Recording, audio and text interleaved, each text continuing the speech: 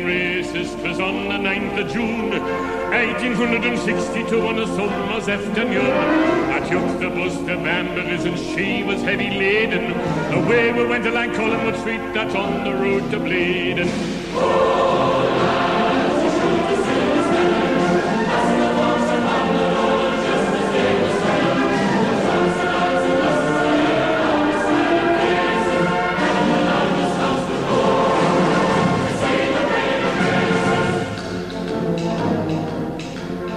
Hello and welcome to CHN Radio episode 71. I'm your host Greg Troxel, and you can follow me at NUFC_Greg for your hottest Newcastle U17 takes in the Northern Ireland Super Cup.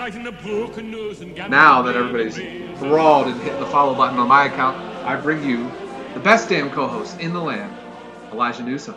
How are we doing? Hey, we're chilling. It's a warm Monday night in Atlanta, Georgia, where I am, and we're chilling. It's going to be a good day, good podcast. If you want to follow me on the Twitters and get some funny tweets, I mean, I have to admit, not a lot of my tweets are Newcastle related, but I will say they're all really good tweets. So follow me at Elijah_Newsom, and be sure to check out our actual Twitter accounts for the podcast at CHN_radio. And then, again, for the main site at Coming Home NUFC, that is Coming Home Newcastle, which you can check out at ComingHomeNewcastle.com as well. Great content being poured out there, written by me, Greg, Brian, Hot Take or Lukewarm or Very Cold Take Nelson, Mirza, Kyle, AK1 Lost Muffin, Ben. There's a whole squad that's writing some great content, so check it out, ComingHomeNewcastle.com. I love it. What a start. I mean, do we even need to continue with this podcast? No. So yeah. All right, thank you for coming. Episode 7. No. All right, well, we have a jam-packed show for you. We are getting ever close to the start of this season, so just some house cleaning to do. Our season preview pod is the next one you'll hear. Whoa. Woo! And if you can remember, last year's season preview pod was a doozy. So. It's going to be better than last year's, I can guarantee. Also our first episode. Yeah. People forget. Yeah. And also probably my favorite episode because of Brian. We're a year in, almost. Yeah, actually, we're pretty close. Actually, I think this Thursday. Oh, wait. We'll have to check on that and do a 1-year anniversary party. Oh, yeah. What are we going to do for that? I don't know. It would be private and no one else will know.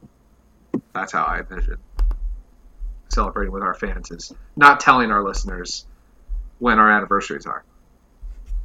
Anyway, so stay tuned for that. We'll record. I mean, you'll have the podcast the same time as you always do. And it's going to be a banger. It's going to be a long one. We're going to give you everything you've ever wanted and more. So get ready for that juicy goodness. Next thing, talk a lot today, obviously, about Mike Ashley, about some players, about the friends that we have upcoming and the ones we've completed, and just give you a whole little taste of everything around Newcastle United. But the very important thing is first, and we need your help desperately. Yes. We are sponsoring the Newcastle United Women's Football Club. Yes. Now, as well as some other people. And you can too. Yes. Everyone can. We can sponsor and you can too. That's the slogan. And we want to give you some more information about, and shout out to Toon Army Portland for repping that out. He's been doing it for years with the Newcastle women's team. So we're actually going to be sharing his GoFundMe to sponsor Jess Foster. Jess is Newcastle's women's number 9. She's a midfielder, but she's Newcastle's number 9. And the goal is to reach $500 of funding. We're going to help out. We hope that you guys help out. We're going to share the GoFundMe on at CHN_radio on Twitter. We'll also share it on the Coming Home Newcastle Twitter page at Coming Home NUFC. We'll share it on my page, on Elijah's page. The more help, the better. Now, let me tell you a little about this, because this is really important, guys. So the amount that the money that you donate for Jess Foster and for Newcastle United Women's, it goes directly to monthly fees and kit costs. It's a non-profit organization in the UK, the women's side. So no funds collected. Any fund that you send to this GoFundMe account, it does not go to the hierarchy of Newcastle United. It does not go to Mike Ashley. The NUFC Foundation is solely in charge of any funds collected for the sponsorships, and it goes to the players. So the players can afford travel days. The players can afford their kits. It's a completely non-profit club. So we need your help here because we need to grow the game, and anytime I can support Newcastle United and not have to give it to Mike Ashley, I'm in. Yeah, and if you were one of those fans who were mad that the U.S. women's national team sent home your little England national team, then this is your way to get to further the development of English talent by donating to women's soccer domestically. Like, one of the reasons the U.S. women's national team does so well is that the NWSL is, even though it's underfunded, and that's a whole other conversation in its own right, is considered one of the best leagues in the world. So by bolstering your domestic league, your domestic women's league, you're creating a great culture and a great climate to foster the growth of women's football in England. So that's something that we all want to see. I don't think there's a person in the world that's like anti-women's football. And if they are, you should never try to meet them. Cut them off. That sounds awful. I don't want to meet that person. Yeah, so look out for the GoFundMe link. We'll be tweeting it out. Hopefully, the goal is to get $500 in funding.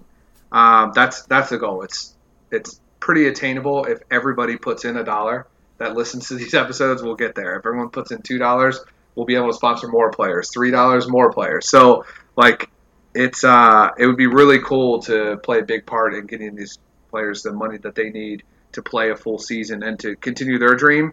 And while we're still supporting Newcastle United, we can support them. It'd mean a lot if y'all could help us out with that. So check our Twitter account. We're going to be tweeting the crap out of this. Okay. It would mean a lot to us to get Jess the money that she needs to keep playing for Newcastle United, Black and White Army. Now, well said, Gregory. Yes. Let's move on to some more stuff here. Okay? Yeah. Have you heard of Mike Ashley before? No. So it was last Friday. It was Black Friday in Mike Ashley's world. I'll read a little transcript from Sky News. This was on Friday.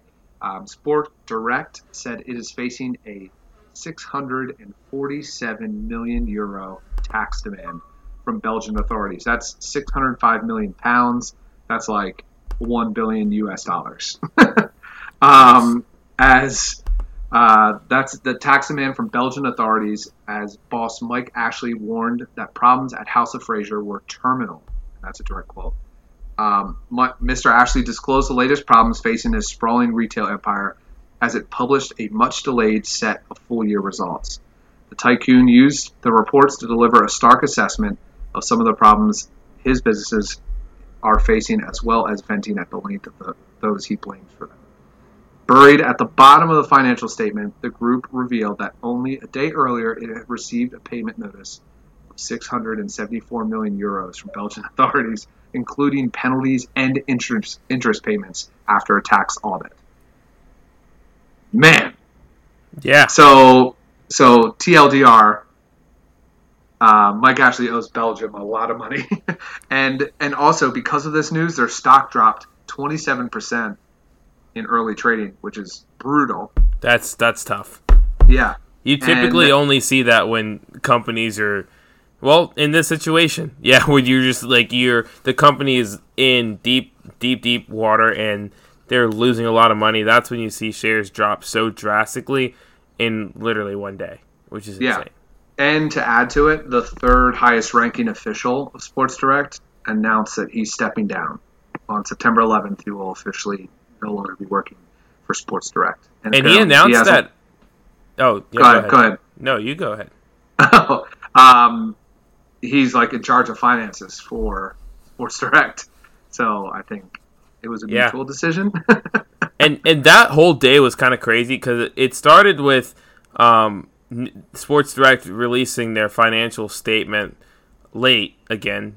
For the third or fourth year in a row, they've done it late, which has not been something their shareholders have enjoyed.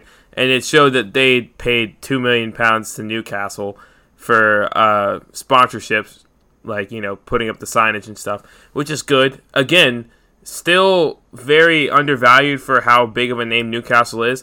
For perspective, there are teams in the second division of U.S. soccer who pay more than that for signage, and stuff throughout the season. So still kind of odd that it's still that low, but that 'tis the business of Newcastle and Sports Direct. And then that's when we found out right after that guy stepped down, and then the whole thing with Belgium happened. And then, of course, we'll get into this in a second, Mike Ashley had his bombshell interview that was released that he did with the Daily Mail with Craig Hope. Mike Ashley's is. That's yes. what we're going to now. Okay, yes, cool. Yes. So that was starting with a Black Friday forum, and it became a not so good Saturday. There's just, and we're gonna get into a lot. Elijah, I think the best way to do this is I'll read like segments of different things that he's talked about, and then have you address those, or we can address those. Okay. One thing before we get into that, there's one thing I do want to cover with Belgium first. Mm-hmm. First off, thank you, Belgium. Secondly, what does this mean for the future of Newcastle United? It's an interesting question because there's two angles you can look at it. So the optimistic angle, which I think a lot of people took initially, was, if they owe all this money, the fastest way to cut into this deficit would be to sell the club, mm-hmm. which I think a lot of people got excited with that, and I think a lot of people were just excited that Mike Ashley is going to be legally forced to do something that, would hurt his businesses or whatever. And then there's the, I guess, I'd say more pessimistic approach, which is, honestly, I didn't see it until you brought it up. I think you might have tweeted it out, was that Newcastle might not make any more signings this window. Thank you for bringing that up, because it's going to come up a little bit later. Yeah, it's I know you want to keep the businesses separate, but as much as you Mike Ashley says that, we all know his businesses are all linked to each other, and Sports Direct is a funnel. Newcastle is a funnel for Sports Direct, and he's taking money from Newcastle and putting that into other. Like, we know that all of his businesses are connected, even though they shouldn't be and they aren't supposed to be.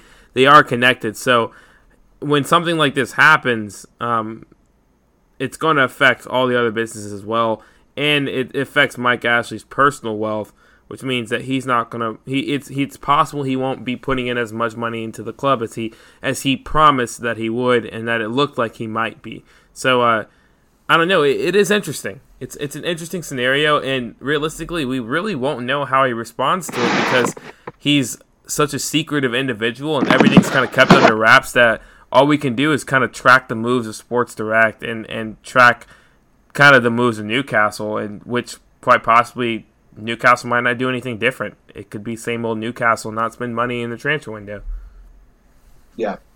No, yeah. It's when you think of the overarching question that I asked, like, what's next? Whenever an owner loses over $500,000, that's not good for the club. Yeah. So, and we'll dive into that. So there's a lot of factors. So then, what Elijah alluded to earlier was from the Mail. It was from Martin Samuel.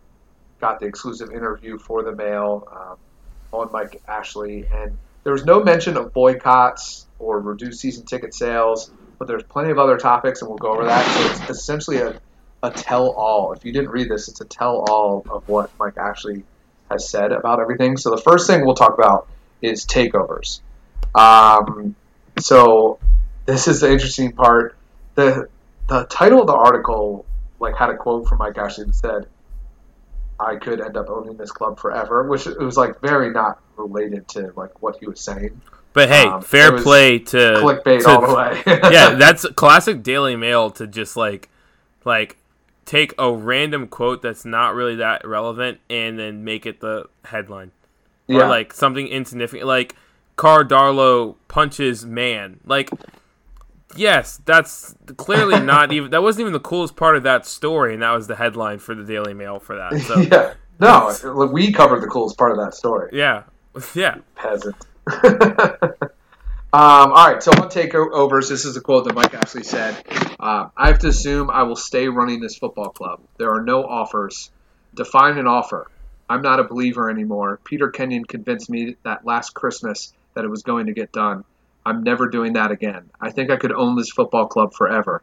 That is my new mental state. The reality is with these deals that once it gets out, if it's not done, it's probably not going to get done. The last bid, the one from UAE, he's a prince and he's got 38 billion or 100 billion, all these numbers. Well, why would you even care what you're paying then? What difference would 10 mil make? 10 mil either way make? You would want to speed, you would want certainty, you would want the keys to get it over with. Elijah, your thoughts on that? I have to admit, I read this quote and I was like, damn, Mike Ashley has a very valid point. Like, you can call it a reluctance to sell, but, I mean, if Mike Ashley was really, if he really didn't want to sell the club, he wouldn't even entertain offers. And you can look into that a little bit deeper, but at the end of the day, he wouldn't entertain offers. But he kind of does have a point. Like, a lot of people, we really haven't seen an actual group that's said, that actually can prove that they're not all talk. There was nothing that... I mean, I think Stavely, is still the most probable bid, and I think Mike Ashley just did not like Amanda Stavely and how she handled it, and that's why that deal didn't get done. I think that she had backing. I think that she had... She detailed all the offers she made and what each one was, and I think that was cool. I never really bought into Peter Kenyon hype. I'm surprised Mike Ashley did, but it's the same thing. It's when one of your friends says they can get the money, then I mean you're going to get easily persuaded by your friends. But he kind of has a point. If you're supposed to be this prince with $38 billion, it shouldn't matter to you whether or not you're paying $350 million or $375 million or $350 million or $360 million, or if you should pay the money up front or you want to do installments. And so Mike Ashley kind of has a point. If BZG were the real deal, this deal would have been done already. And their recent silence is a bit telling as to their actual state. And, you can argue there's all these different reports coming out about whether or not they actually have the funds. But if they are supposed to be this UAE prince, and he's supposed to have all this money, then Mike Ashley does have a point. The deal would have been done already. I mean... So I don't disagree with you, but I think there are some problems here. Mm-hmm. The problem is you're worth 38 or 100 bill, whatever it is. Why would you care about what you're paying then? Well, that's why he's that rich. He's a businessman. Well, no, and that's true. But to be fair, Mike Ashley did say a difference of 10 million pounds, which I'm going to take the my personal experience of the one summer I helped sell hotels. When you get to deals north of 150 mil, the 10 million or so is not that big of a deal if you believe that investment's going to make you that 10 million back at some point. Then you're like, okay, I'll shell at 360 million pounds because I believe this product is going to net me 500 million pounds down the road. I think that when you're dealing with, if it was 50 or 100 mil, then I understand why you don't want to spend that much money. But if you're talking about 350 versus 360, it's I understand haggling, but it's 10 million pounds. If the club isn't worth that amount, why pay it?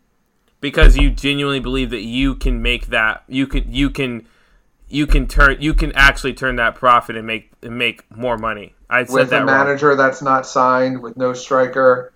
But I mean, and from what we heard, BZG was keen on re-signing Rafa, and if not Rafa, Jose Mourinho. So they were going to splash the cash on a manager and splash the cash on transfers. That's why they wouldn't have had enough time to really get it done. But it's also not a year-long thing. It's you just need to survive this season. Look at Man City's first season when Homeboy took over. They made one big signing and they finished 8th or something. And then the next year is when you started to see the dominance of them and spending in the transfer window. So it's like, if you're thinking long term, like no businessman is thinking, all right, well, I'm screwed in this short term. They're already thinking about the next year. It's like, okay, if we don't have the best manager this year, we need to get someone who's going to get us through the Premier League survival, and then we can go out and try to poach whatever world-class manager we want next year. Maybe buy out Rafa from China, maybe get Jose Mourinho, get Genesio, get Arteta. It doesn't matter who you get. It's just like you got to be thinking more than 1 year. And I'm sure BZG, regardless of whether or not Mike Ashley is speaking truth right now, is definitely not thinking about immediate, like, this year and that's it. They're definitely looking at, like, what would happen next year. I don't think that you just spend $10 million even though you're paying $10 million over the value that you think the club's worth. Especially, and you're talking about hotels, which are just conglomerate corporations. This is one fair. Person that's made a group among himself. I don't think you do that. You say, hey, I know this sale was for $300, and now you find out how much I'm worth, and you're charging me $310. What's going on here? Like, it's a level of trust. It's a level of, like, you haven't updated the academy. You have no manager. You have no striker. Like, why pay $10 million extra? That's the way I'm seeing it. Like, I don't see that as trustworthy. I don't see that as good business. Yeah, but if you truly we're looking into it a lot because he could have just been saying that, but like that seems like a pretty direct quote that he charged him $10 million my perspective is if you really wanted a football team, you'd pay whatever. And if you were willing to pay $1 billion for Liverpool, which understandably it's Liverpool, that means you had $1 billion or you had access to $1 billion to pay for a Premier League club. And so I just don't think a difference of $10 million is that big of a deal in the grand scheme of things when you could sell a player and make that $10 million back and get a better player. Like, that's just my personal opinion. But then again, I don't have $10 million to even, like, I mean, I don't know. I mean, I guess if you're looking at it in terms of $10, depending on what I'm buying, I would be upset if there was a $10 upcharge. But it depends on the product I'm buying. But I think the product I'm buying is going to make me that money back, then I don't really care. But that's just my personal perspective. Yeah. All right, next thing is on some supporter criticism. Mike Ashley said, and I quote, some fans don't even believe the accounts. Where's the money? You've got it somewhere. What are you talking about? How do I fiddle this? It's like asking if I'm on drugs. Don't be bloody idiotic. I don't do drugs. Everything else I might be guilty of. But were you out drinking the other night? More than likely. But you can put any accountant on our books, and it's whiter than white. I felt like challenging the fans on that sometimes. I'll pay you, and you can have an independent auditor come in and review us. But will you please stop saying these things? I'm guilty of a lot, but not that. That was such a loaded quote because he just went on this. It was like me on this podcast, and I often do this podcast after having a couple of drinks, so that makes no sense. How he kind of answered that question. I think it's never a good move if you're an owner and you attack your fans. And there's some extremes, but I think what people want to see is the fact that, like, no one's really sure, like, the actual status of the finances of the club. And, like, I think everyone knows that if you're the one releasing the financial statement, you can finagle that any way you want. And I think that's what is the more concerning thing. I think that they're, like, I mean, I don't know whether or not the club generates as much money as we think or whatever, but I personally, as a fan, I'm not really sure why we still owe Mike Ashley money. I think those are the questions we want to get answered. It's like, well, how do we still have this loan out? If that's the reason that you're not spending that much money is that the club technically isn't making money because they have a loan to you, then, like, why does this loan still exist? Why hasn't it been paid back yet? You've owned the club for 13 years. I think those are the bigger questions.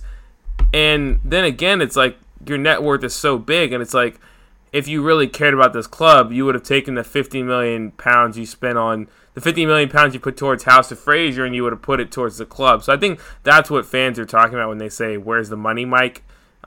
In addition to, like, the whole, like, we've sold such and such and we don't have this money back, because the club finances are a mess. And I think that's one constant that you've seen with every takeover rumor, with every financial report release, when we brought Financial Football, that guy on, like, everyone and their mother knows that the club finances are a mess, and that's a whole deal in itself. But then again, even if the club finances are a mess, it's like, at some point, if you really care about this club and you're the owner, you would invest, the 50 million pounds or 150 million pounds that you've spent on acquiring failing businesses and put it towards something that could legitimately make you money by signing quality players. So I don't know. It's weird, and it was a weird answer. And for the record, I do think Mike Ashley does drugs, like cocaine. He probably is a huge coke addict. Don't quote me on that though, but it's possible. All right, and moving on to Rafa. I'm not going to say his quotes there because this is the longest part. Basically, what he said is Newcastle could not have done any more to keep him, and that he said, I can look anyone in the eye and say that. It was impossible to do more. So he basically said that here, that he tried everything he could to sign Rafa, and every time he went over a hurdle, there was more. And pretty much claiming that Rafa was impossible to work with, and that he wanted to join the Chinese team the whole way, but was just trying to see how much he could get out of him. He said, quotes like, I thought he had us offside, he had us cornered, it wasn't fair, it wasn't right. He said, I've been totally outmaneuvered by Rafa. He also make a quote that said, like, it was never about how much money Rafa could spend. It was like he kept upping his asking price to stay. Saying that he asked for a 50% pay increase, and I think he did that because he knew it wouldn't work. And he said that even if we agreed to that, I think there would have been something else that he would have asked for. So basically claiming that Rafa's manipulative and money-driven, which Luke Edwards, I'm sure, is very happy with. But just my thing on this, it's two sides of it. We have... And, I'm being harsh on Mike Ashley. I feel like it's kind of deserved. But we have somebody who's been proven to be a liar. And somebody who seems to have been honest with us the entire way. And if he did leave Newcastle, and if it was money-driven, you can't blame him. He has an ownership in China that's going to invest everything that he wants. And he could have stayed here and gotten paid less and had an ownership that wouldn't give him everything that he wants.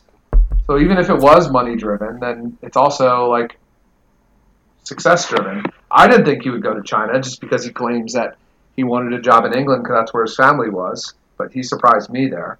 But I just, even if that is the case and it was money driven, he's still getting a better deal, money aside. Yeah, first and foremost, shout out to China because they've made some solid moves in the past couple of years in terms of trying to improve their domestic league. Their moves in their own right, whether or not they're the right moves, are still something that has yet to be determined. They just signed Genesio, the out-of-favor Italian manager who is, I forgot what team he was with. But anyway, he was with a team in Italy. He might be French. It doesn't matter. They just signed him to he signed a deal with one of their teams. I just want to go on record and say this. I think, and I've kind of held this now that I see how Newcastle how Newcastle's summer has gone so far.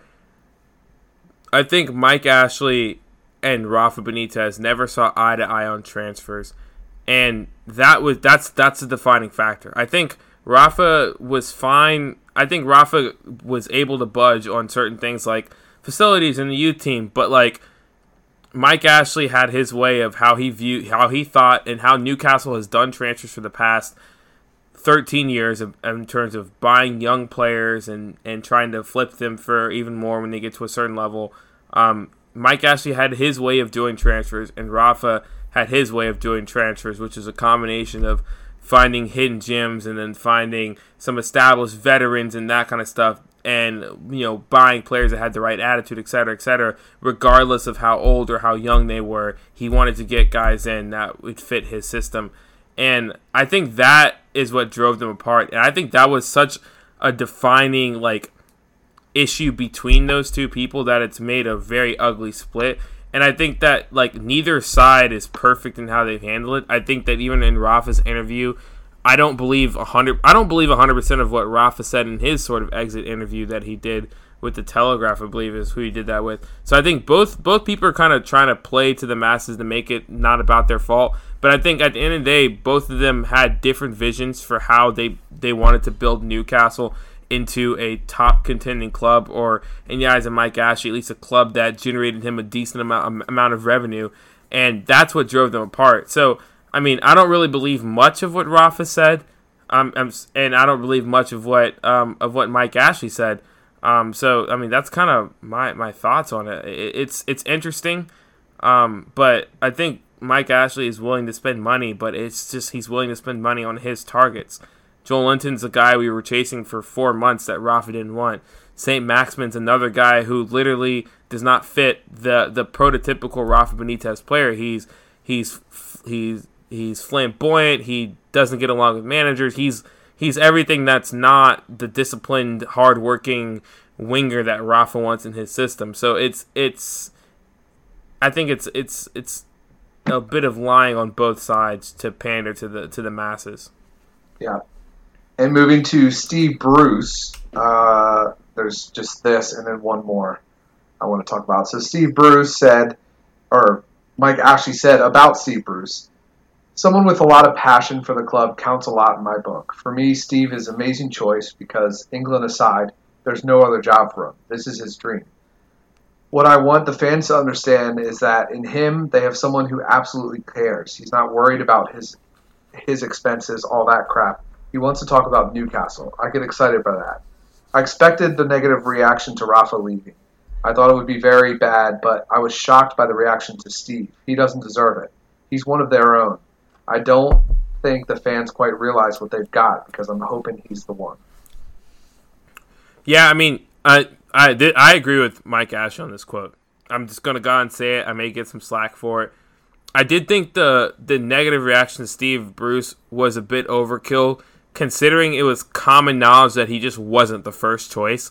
It's like, all right, like it was going to be impossible to replace Rafa, which is something that I think you and I can agree on. There was like no real direction you could go that would be like, all right, this is a quality replacement for Rafa Benitez. Maybe Jose Mourinho, but that was a long shot to begin with in the first place. And even then, I'd rather have Rafa than Jose Mourinho. So whoever you get is going to be a step down. And according to multiple reports from multiple different publications, Steve Bruce was like just not. He wasn't even in the top 10 in terms of people. So, like, to Mike Ashley's credit, they tried getting some better names, in their eyes at least. And some of the names, are better. Some of them are kind of on the same level. I mean, there were some up-and-coming guys like Vieira, Arteta, guys, Lampard, guys who would be interesting hires and, could probably hold their own in the Premier League, et cetera, et cetera. But Mike Ashley does have a point. Steve Bruce seems like he's a nice guy. He seems like he really, to a degree, Newcastle is sort of a dream job, I guess. I mean, he did turn down the club for Sunderland, so it's a weird situation. But I mean, I don't doubt that Steve Bruce loves being the manager of a Premier League football team because, as a manager, that's kind of the pinnacle. Besides, I guess, managing your national team and winning a World Cup, I think managing a Premier League team is kind of the end goal for a lot of managers. So I'm sure Steve Bruce is happy as the manager of Newcastle and cares a lot about the job and loves the players and all that stuff because this is the best roster he's probably ever had. So I don't doubt that at all. Yeah. Yeah, I'm agreeing with you here. Like the fight, I saw people like I mentioned this on the podcast too, but it's like you remove the Ashley out in the Sports Direct logo and added Bruce out. Like, come on.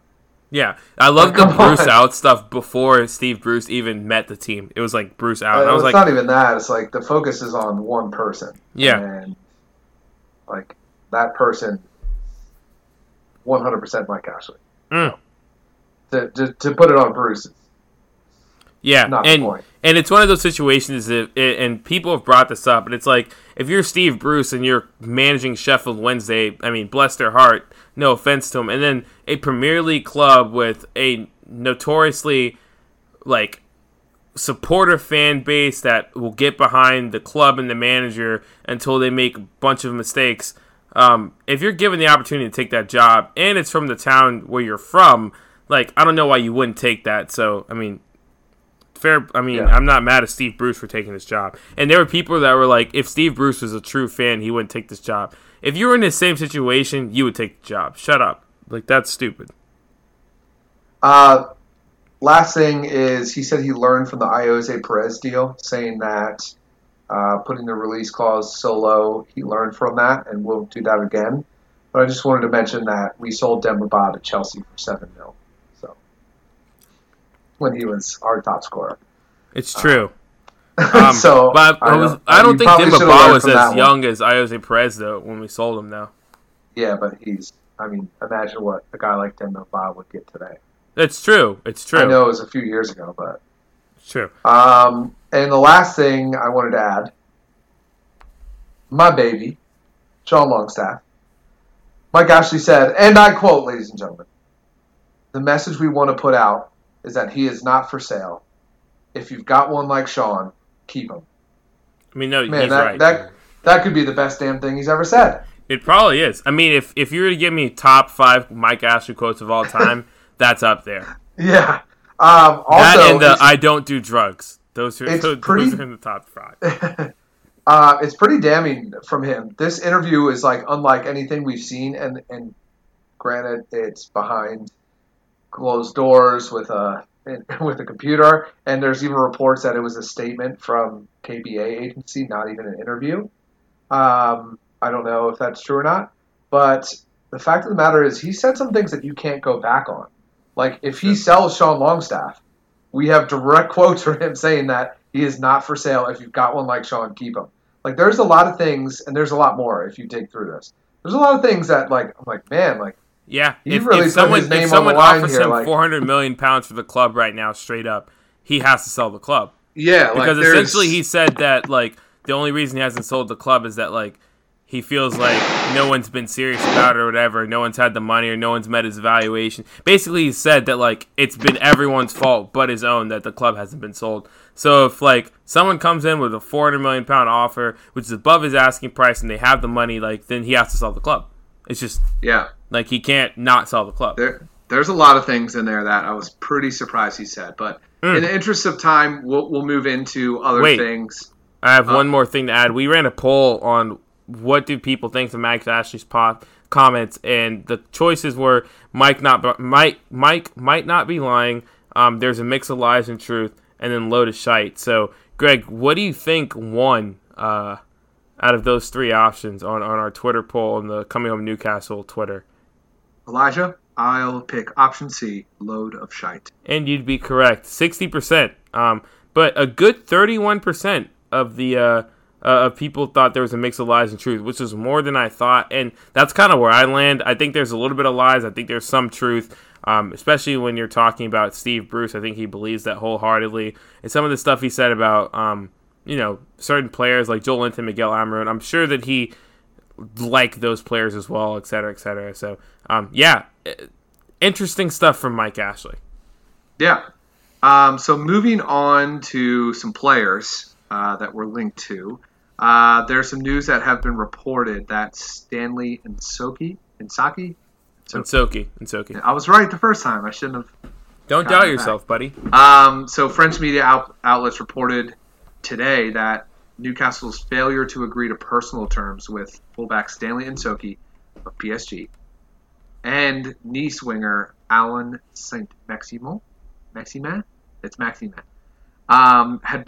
had left both transfers pretty much collapsed. Not officially, but like on the verge of collapsing because of just the wages are too low for each player. And I would come back to this, and I was going to bring this up at this point, but we talked about it earlier, 636 million euro tax fine. And I said, well, there goes any chance of us signing new players. So it's interesting stuff here because now we're trying to shortchange players that we had agreements for before those taxes were listed. Elijah, are we going to get any of these 2 guys? We're going to get both of them, and here's why. One, L'Equipe is the main source of these fabrications, and L'Equipe, like, they've been just wrong about a ton of stuff. So let's just start there. French media as a whole has been wrong about tons of stuff. So you had an interesting scenario where you had multiple British journalists basically claiming that the deals are progressing well, especially with N'Soki in terms of wage and everything, and then L'Equipe, it's literally the only people who were saying that this deal was on the verge of collapsing. You had the Chronicle reneged and said that the deal is not as close as they thought it was, but they didn't say it was on the verge of collapsing. L'Equipe was like, oh, this is probably not happening. So I think that L'Equipe is something to take into consideration, just the fact that it's coming from French media. I do see what you're saying about the whole tax thing, but I do think that Newcastle might have budgeted in advance for this, and they might try to get these deals done because, I don't know, I think Mike Ashley's envisioning flipping these guys in a year after we've been relegated, similar to how he did Gini Wijnaldum and Andros Townsend, and make a ton of money off of those. But we had the same reports come out for Miguel Almiron, and then literally the next week he was signed. So I don't know. I don't take a lot of stock in transfer rumors until they're completely done. I'll send the tweets to the group and so people know what's going on, but I don't take the stuff that seriously. Hence the creation of the BS meter. I just in the name of slander, I don't think it's L'Equipe. Actually, I know the... there was GFFN, sorry. Yeah, Get French Football News. Reported the Maximin move. They had the exclusive, or Get French Football News had Stanley N'Soki. Yeah, which is even worse, They had the exclusive. Yeah, they're brutally wrong. Yeah. I'm sorry about that, yeah. So you're saying we're still gonna get both? Yeah, I think we're still gonna get both. I mean, I don't know. It's one, the N'Soki price is cheaper than it has been in the past. So the fact that we got price done with N'Soki is a done deal. And I understand N'Soki's coming off PSG wages, but like we said, Newcastle notoriously overpay people. And they got two overpaid guys off the books, and Kieran Clark looks like he's on his way out. So I think the money is there within the club to get things done, and I'm sure they're looking to move guys like Henri Zaive and Achraf Lazar again. So I think the money will be there, especially since they haven't given anyone a pay raise. Oh, maybe Longstaff, he might have gotten a new deal.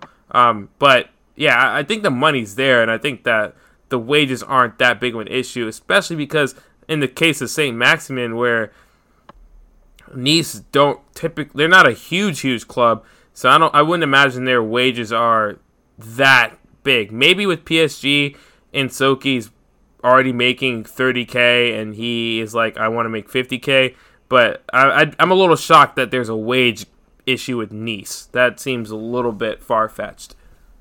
Yeah. So I just want to say that Kenny Lala is still available for 50 mil. Can play both flanks and is very good at attacking. I'd rather have Kenny Lala than St. Maximin. Yeah, let's go. I mean, all right. I'm all on that. Let's move on. We're gonna talk about Preston, that debacle, and we're gonna preview the two friendlies this week, and we're gonna do that right after this break. All right, so we established a couple things in our friendly against Preston North End. One, that Newcastle supporters showed they were there. 1,700. Not a ton, but people showed up. Interesting. But also, we're really good at giving up penalties, and we're really good at not making penalties. We're also good at playing 5 in the back still. Oh yeah. So good. And you said this in our Steve Bruce podcast that you hoped that he would not do something stupid like change the formation and would stick with what worked, and he did. To his credit, he played a 5 in the back. So fair play to him. It was an odd one though. It's definitely not Rafa. He didn't get that from Rafa, that's for sure. He just knew that we had center backs. Maybe the information came, like maybe the idea sprouted, but a 5-3-2 is not really ideally. No, what he did was he looked on FIFA, and was like, what did Newcastle play? And then that's what he saw on FIFA. Yeah. I'm convinced that's how bad managers manage, is they just look at FIFA. Yeah. Well, just to go over the match here, we lost 2-1. We scored with an amazing. I mean, Jonjo Shelvey. Right. Mm-hmm. Jonjo'd. He did. That was pretty awesome. It was a strike from way outside the box. Just quintessential Jonjo Shelvey. That was in the 39th minute. We also got a penalty. Almiron took it and missed. And then Preston scored 2 penalties in the second half, 11 minutes separated from each other. That's of what happened. Do you have anything about the match that you really want to dive into here? I did see from Mark Douglas. I saw a couple of things. I did see Joelinton played alongside Almiron, and people were very excited about that. So I guess that went well. I'm not really sure if Almiron was playing as a second striker, or if he was playing as a winger in that 3-person midfield when Joelinton was on. I also saw that Muto had one of the misses of the century, and Isaac Hayden was really mad about that. And I saw that Matty Longstaff, this was from Mark Douglas, Matty Longstaff had a really good 45 minutes. Matty had his first start at the senior level. Yeah. Lil Longstaff, as we shall call him. So I have a little trivia for you. Okay. There is 2 players, and they are both tied with 186 minutes. Mm-hmm. What 2 Newcastle players have had the most preseason pitch time so far? Oh, I'm going to go Matty Longstaff and Jamal Lascelles. You are wrong on both accounts. Okay. So is it Jonjo Shelvey and Jamal Lascelles? Nope. Jonjo Shelvey and Matt Ritchie. It's neither of any of the players that you mentioned. Okay, Martin Dubravka. What's that? Martin Dubravka. No. He didn't even play in this match. Steve Bruce.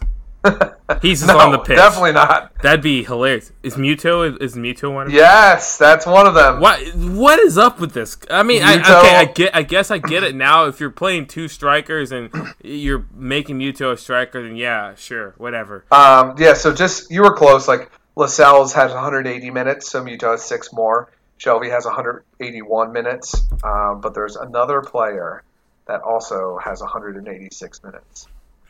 Man, okay. Can you give me a position group, like defense, midfield, or attack? Midfield. Oh, man, this is tough. Yeah. I mean, it's Isaac Hayden. No, it is not. Isaac Hayden has 180 minutes. This person has 6 more minutes than him. And who is it? Jack Colback, baby. No, it's no. What? Why does he have so many Colback, minutes? Baby. What is he doing out there? I mean, nothing. He's making no mistakes and doing nothing great. That's Jack Colback, right? But okay, I now that you say that, Jack Colback. I understand why, because I guess he's our only CDM in the sense that, like, he's only going to tackle and then make a short pass. Like, then fair.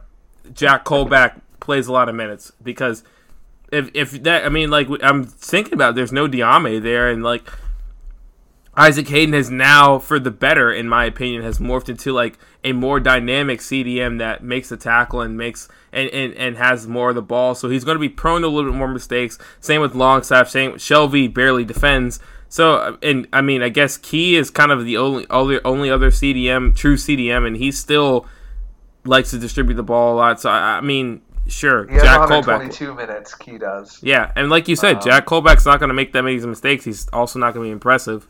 So in the championship, in the Premier League, he will make mistakes. Yeah, that's true. Also, another thing of note, Joelinton made his Magpies debut. That was the first preseason sighting for also Paul Dummett and Miguel Almiron. Yeah. So they both started. Really, I mean, this is just a typical we're just trying to figure it out still match. Yeah. I just want to.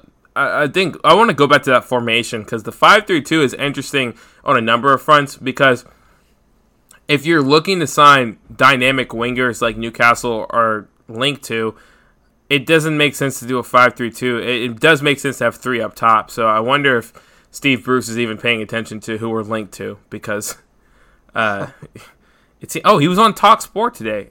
We didn't even put that in our notes. So I guess he was on Talk Sport, and to drum it up, he said that he had the final say on transfers. LOL. And when asked about transfers, he said, "I'm not the person to ask." So there we go. All right. Moving on to the friendlies this week. So this will be interesting because this is the go live right here. Like we have friendly tomorrow. It's already Tuesday morning if you're in England. So today against Hibernians. And then we have a friendly this coming Saturday against Saint Etienne. So this is it. This is the last chance that we have to do anything. Just like I don't even know what to say about like what my expectations are. I can say this: I'm really upset that Gael Bigirimana is not playing because he was on Hibernians and they cut him. And I was looking today and I was like, "Oh, we're gonna play against Gael Bigirimana," and I found out that they just released him. That's a fun name. Season, so I was like, "Come on, man!" Yeah, that's a fun name. I would say, that's one thing to be upset about. I'd say the other thing to pay attention to is just how who are the players Steve Bruce actually is starting to favor. And I think the last 2 friendlies is kind of where you see who he's starting to favor. Is he really seriously favoring Jack Colback? I mean, in his TalkSport interview, he said that he didn't really see any issues with the midfield. But anyone with a brain knows that your midfield should be Sean Longstaff and Isaac Hayne and John Joe Shelby. So I think these next 2 matches will kind of really give us an idea of like what does Steve Bruce's actual midfield pairing or trio or whatever he wants to do, whatever his formation is, look like. And then again, this is the opportunity for to see. Is Steve Bruce actually going to be a decent tactician? Is he going to stick with his 5-3-2? Is he going to actually look at the players he has and craft a formation around that? Because a 5-3-2 doesn't even make sense with the current layout of Newcastle where we only have 3 strikers. So why would you run a 5-3-2? We don't have a surplus of strikers. So is Steve Bruce, has he evolved tactically at all is what I'm going to be looking at personally. Is like, are we going to see a 5-3-2 or are we going to see a 5-2-3? Are we going to see a 4-2-3-1? I mean, a 4-2-3-1 at this point is a better decision than going 5-3-2. So, that's what I'm looking for. Is Steve Bruce going to evolve tactically, and then who are the players that Steve Bruce is actually putting his trust in? We know it's Jamal Lascelles. We know it's John Joe Shelby. Obviously Miguel Almiron and obviously Joel Linton. But let's see how the rest of that team fills out. It will be interesting because I want to see a full squad for this because the Scottish League Cup has already started. Hibernian played in that, and then their first SPL match is that weekend, the following Saturday. So it's going to be. They're probably going to play a pretty decent squad to get ready for this. Mm-hmm. So I'd like us to do that too. And then following that would be this coming Saturday against Saint Etienne. You will see one former Newcastle player. I was hoping there would be 2, but Remy Cabella actually was just sold to Krasnodar in Russia. So we won't see Remy Cabella, but do you know the other defender, former Newcastle player that plays for Saint Etienne? Another trivia question. Saint Etienne. Okay. Defender. I'm trying to think because I'm my guess because I think that it's a fullback. Correct. Because I did see something. I saw something. It might have been on Twitter. I just forgot who the fullback was. Like I'll give you the answer. No. Give me 30 seconds. I want. If you're listening to this, tweet to us at CHN_radio if you figured out the answer before Elijah. Okay. And you can't lie. Isn't Debussy on that team? Yep, that's the answer. Yeah. Matthew Debussy. That's what it was. I was like, there was someone who, because I saw it and I saw it was like a picture, and I was like, wow, that's a name from the past. And it reminded me of, so this is just TMI. I mean, if you were at the Coming Home Newcastle meetup, the Toon Army America not the Coming Home Newcastle meetup, the Toon Army America meetup in Denver, if you were on the bus with me, which Greg, I think you were on my bus too. Yes. Yeah, definitely. I don't know why we wouldn't ride the bus together. We did this fun game that was just like naming random Newcastle players, and I think Debussy came up in one of those, and that's what reminded me of that. And same with Gail Bigurama. Yeah, just good names to have. Yeah. So also a former, I don't think we've talked about him on the podcast, but I know I've written about him, and it's Riyad Boudebouz. Maybe that's his name. You have he plays for Saint Etienne now. Yeah, I was saying that he's a guy I wanted Newcastle to sign. We were linked to him for a while, but he plays for Saint Etienne now. That will be a good season because they are starting the following week from that, or that would be a good match. They're starting their Ligue 1 campaign the following week, and they finished 4th in France last year. So it'll be a good challenge for us. That will be our last friendly leading up to our season opener the following Sunday against Arsenal. Yeah. All right. This would be a tough one. Yeah. Then we're going to take one more ad break. And then after this, we're going to just roll through a few little shorter, less very important tidbits for the most part. And then we'll bid you farewell after this. Hello, Elijah. Hey. All right, let's we got some youth signings in the biz. USA. We got one of those. I'm claiming USA all the way, even though Kyle Scott has probably never been to America in his life. But he's a U.S. citizen. He is. So I'm in. He's born and raised in England, but his grandfather, though, America. So America's own Kyle Scott joins Newcastle United. Hey, he's been to America. He has? Because he's played for the U20s and the U18s. Oh, yeah, that's right. He's played for... Yeah, but was it road tournaments?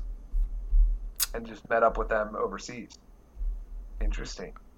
Something to look into there. We'll have to ask Kyle when Newcastle United gives us an interview with him. Yeah. He also apparently is eligible to play for Italy. Which is an interesting one. His family's from everywhere. Yeah, that's really odd. But yeah. And England, obviously. Considering that there were 2 appearances each, I think that it was... that they were... I don't think they were, like, tournaments. I think that they were in the States.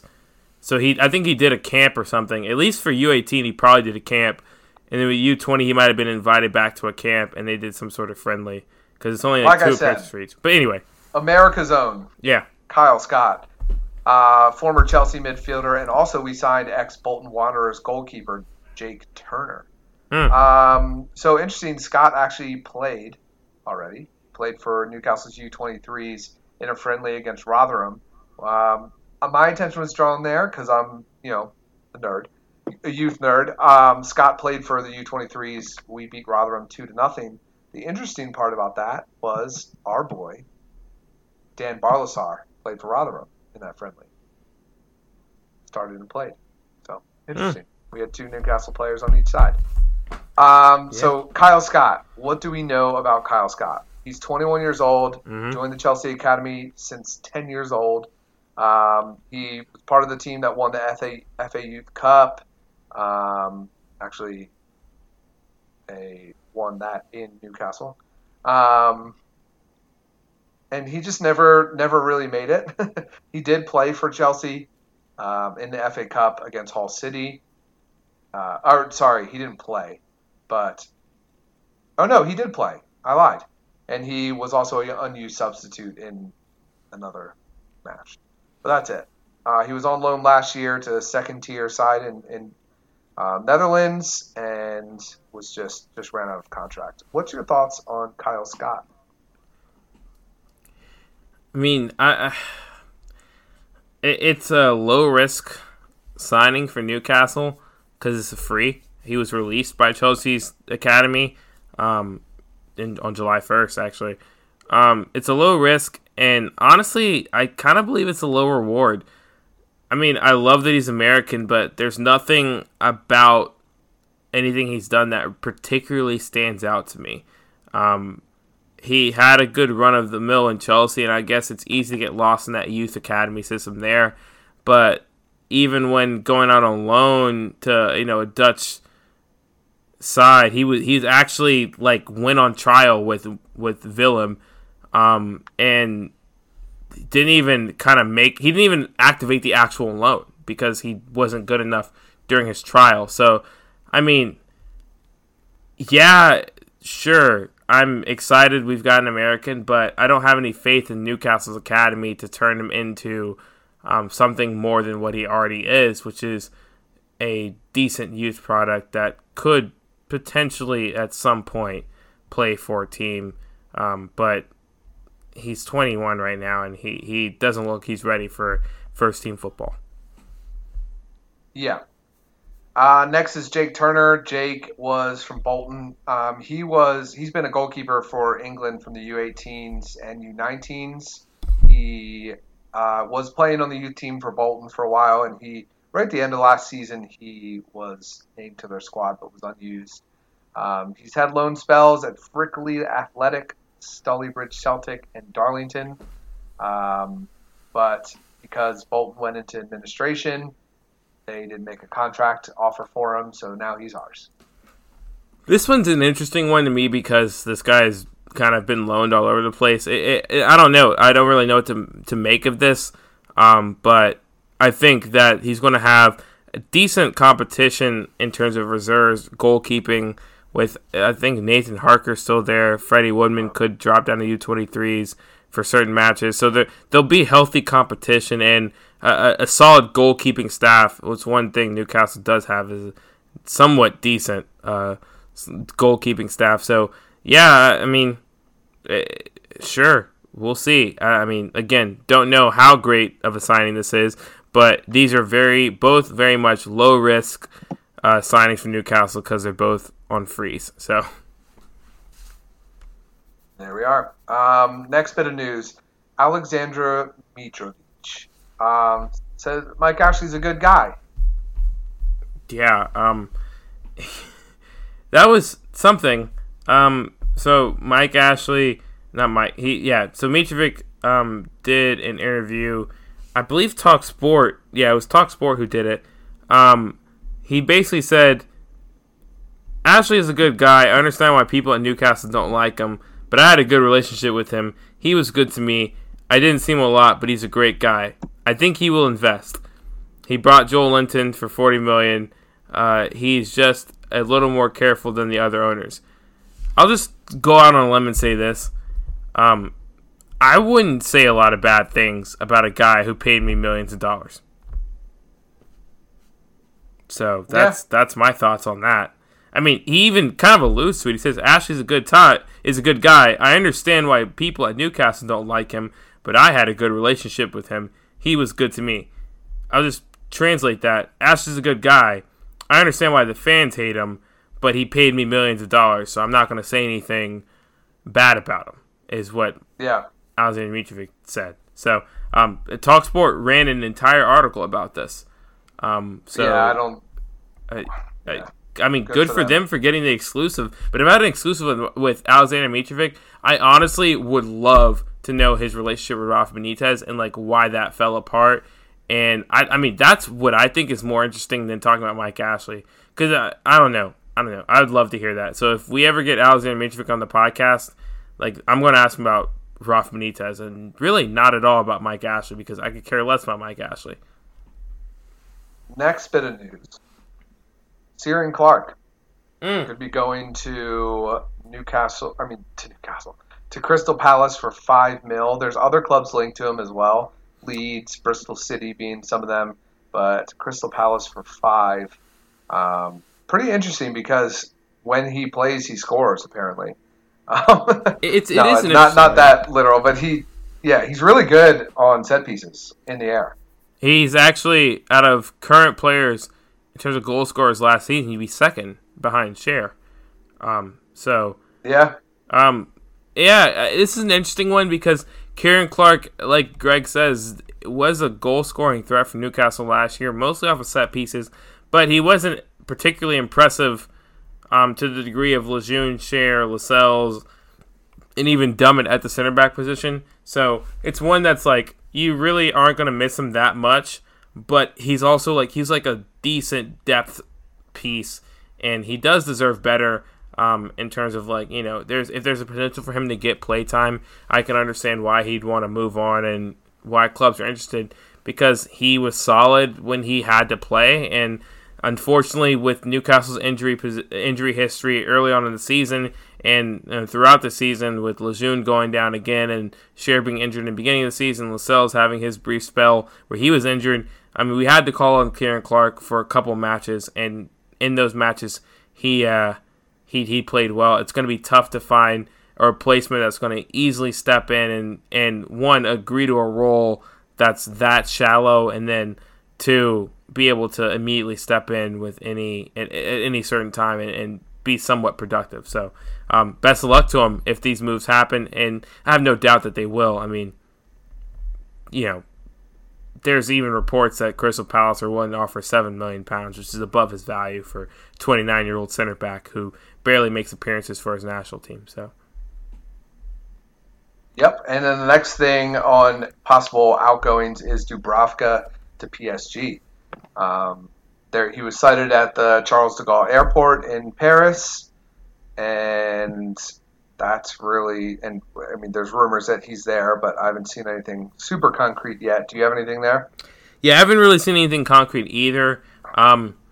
It's an interesting move to make, to say the least, because, I mean, yeah, sure, PSG pays a lot of money, and that's a good move for him if he wants to play Champions League football and all that kind of stuff. So I wouldn't be mad if he left. But I would say I wouldn't. I would like to see Newcastle bring in another keeper as well. I don't know if Freddie Woodman is going to be the guy. You just said I wouldn't be mad if he left. I would be furious. No, I wouldn't be mad if nobody's good enough. But I mean, obviously, it would be one of those things where it's like, I wouldn't be mad if he left because I understand, from his perspective, why he would leave. Oh, okay, from a player perspective. Yeah. Okay. I wouldn't hate him for leaving. I was like, is Jesus. what I'm saying. Yeah, I obviously we would give up 4 goals upset. a game if we had no goalie to replace him. Oh yeah, no. Definitely just a classic misunderstanding. Yeah, no, I obviously wouldn't be happy that he left, but I wouldn't be mad at him for leaving because, one, PSG is going to overpay the crap out of him, and two, it's just playing for PSG is literally one of the best deals in all of football. No one expects you to do well in the one thing PSG is trying to build for, which is win the Champions League. No one expects PSG to do well. You get to live in Paris, get to live in wonderful weather, play and travel all over France, play in all these beautiful cities, get treated nicely, eat amazing food, and you get paid a ton. And because PSG have bought so many players, you don't even have, you play like every other match. It's like the perfect scenario if you're trying to just have a nice quiet life, make some money, and eat good food. I mean, PSG sounds amazing, and I understand why players sign there, especially when they're at a point where they're like, my career is fun, but I'm just trying to chill. Yeah. Moving forward to our quick little youth update.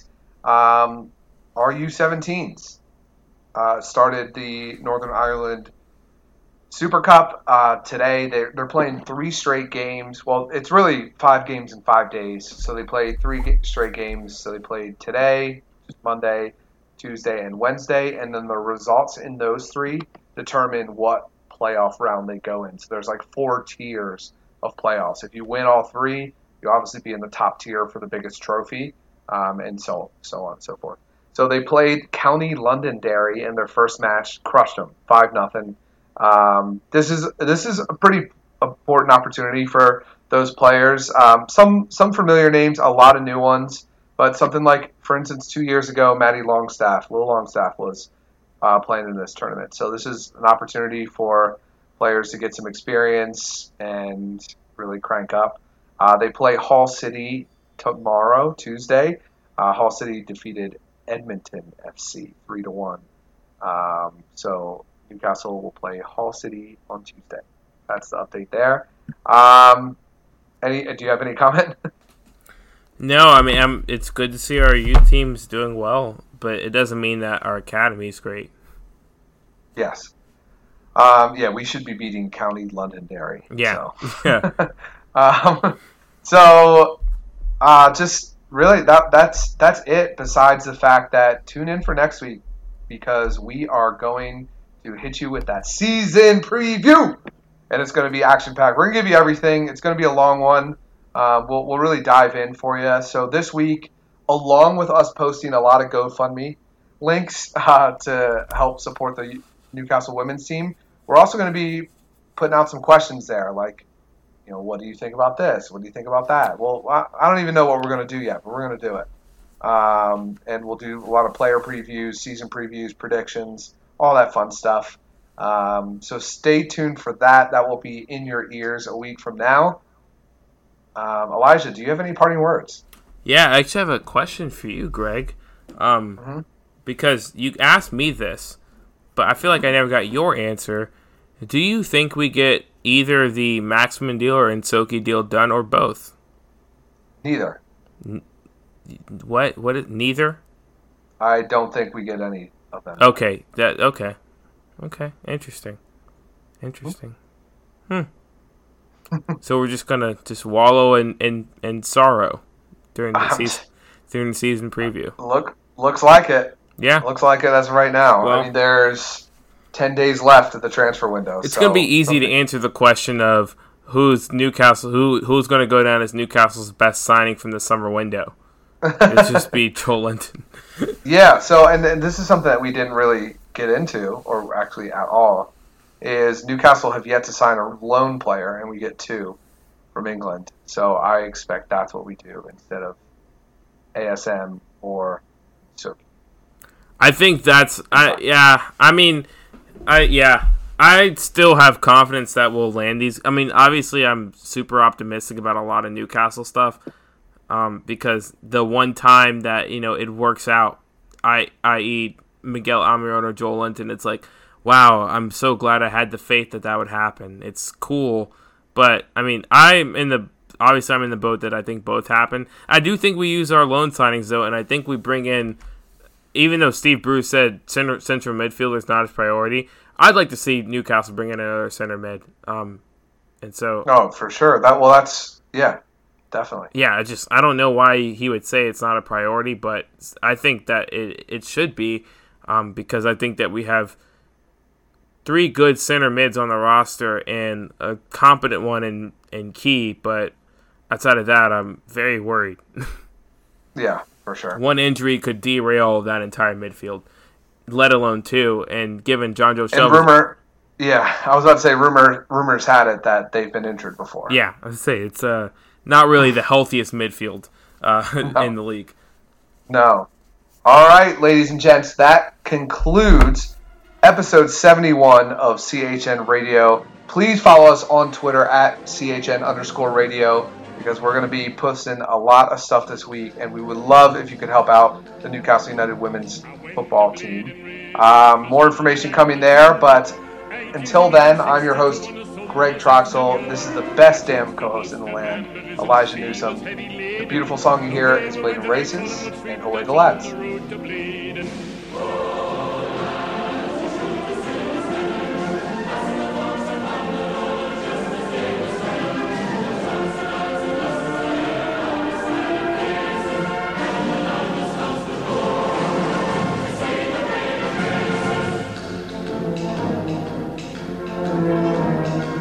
Past Armstrong factory and up to the job in a day. Just getting down to the railway bridge, the bus will flow off there. The lasses lost their crinolines and the veils that hide their faces. I got two black eyes and a broken nose and gallons of blade and razors.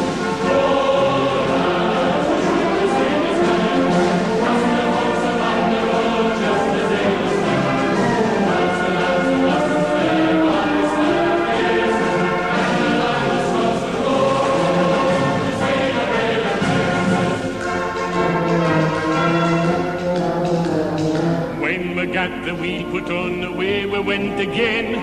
But them that had their noses broke, they came back our yen. Some went to the dispensary, and some to Dr. Gibbs's, and some to the infirmary to mend their broken ribses.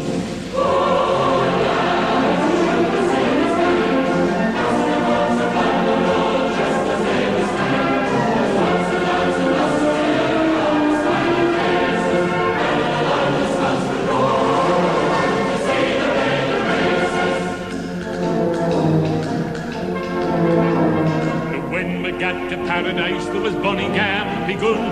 There was 420 on the bus, man, who they danced and sung. They called on me to sing a song, and I sang them Paddy Fagan. I danced a jig and swung me twig the day I went to Bladen.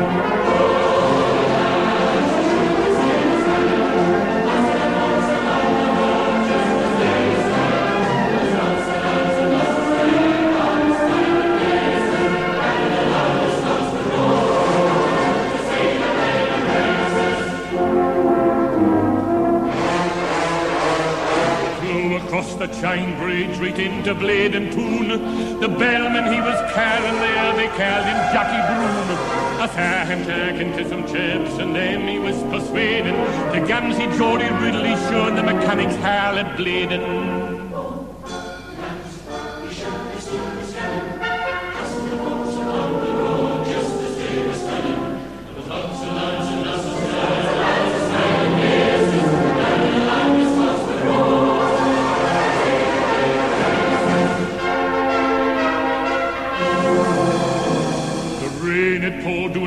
And me head the grunts quite muddy. Coffee Johnny had a white hat on, they yelled, we stole the cuddy. There was spice stalls and monkey shows and ad wives selling ciders. And the chaps were happening round the butchers and no more lads for riders.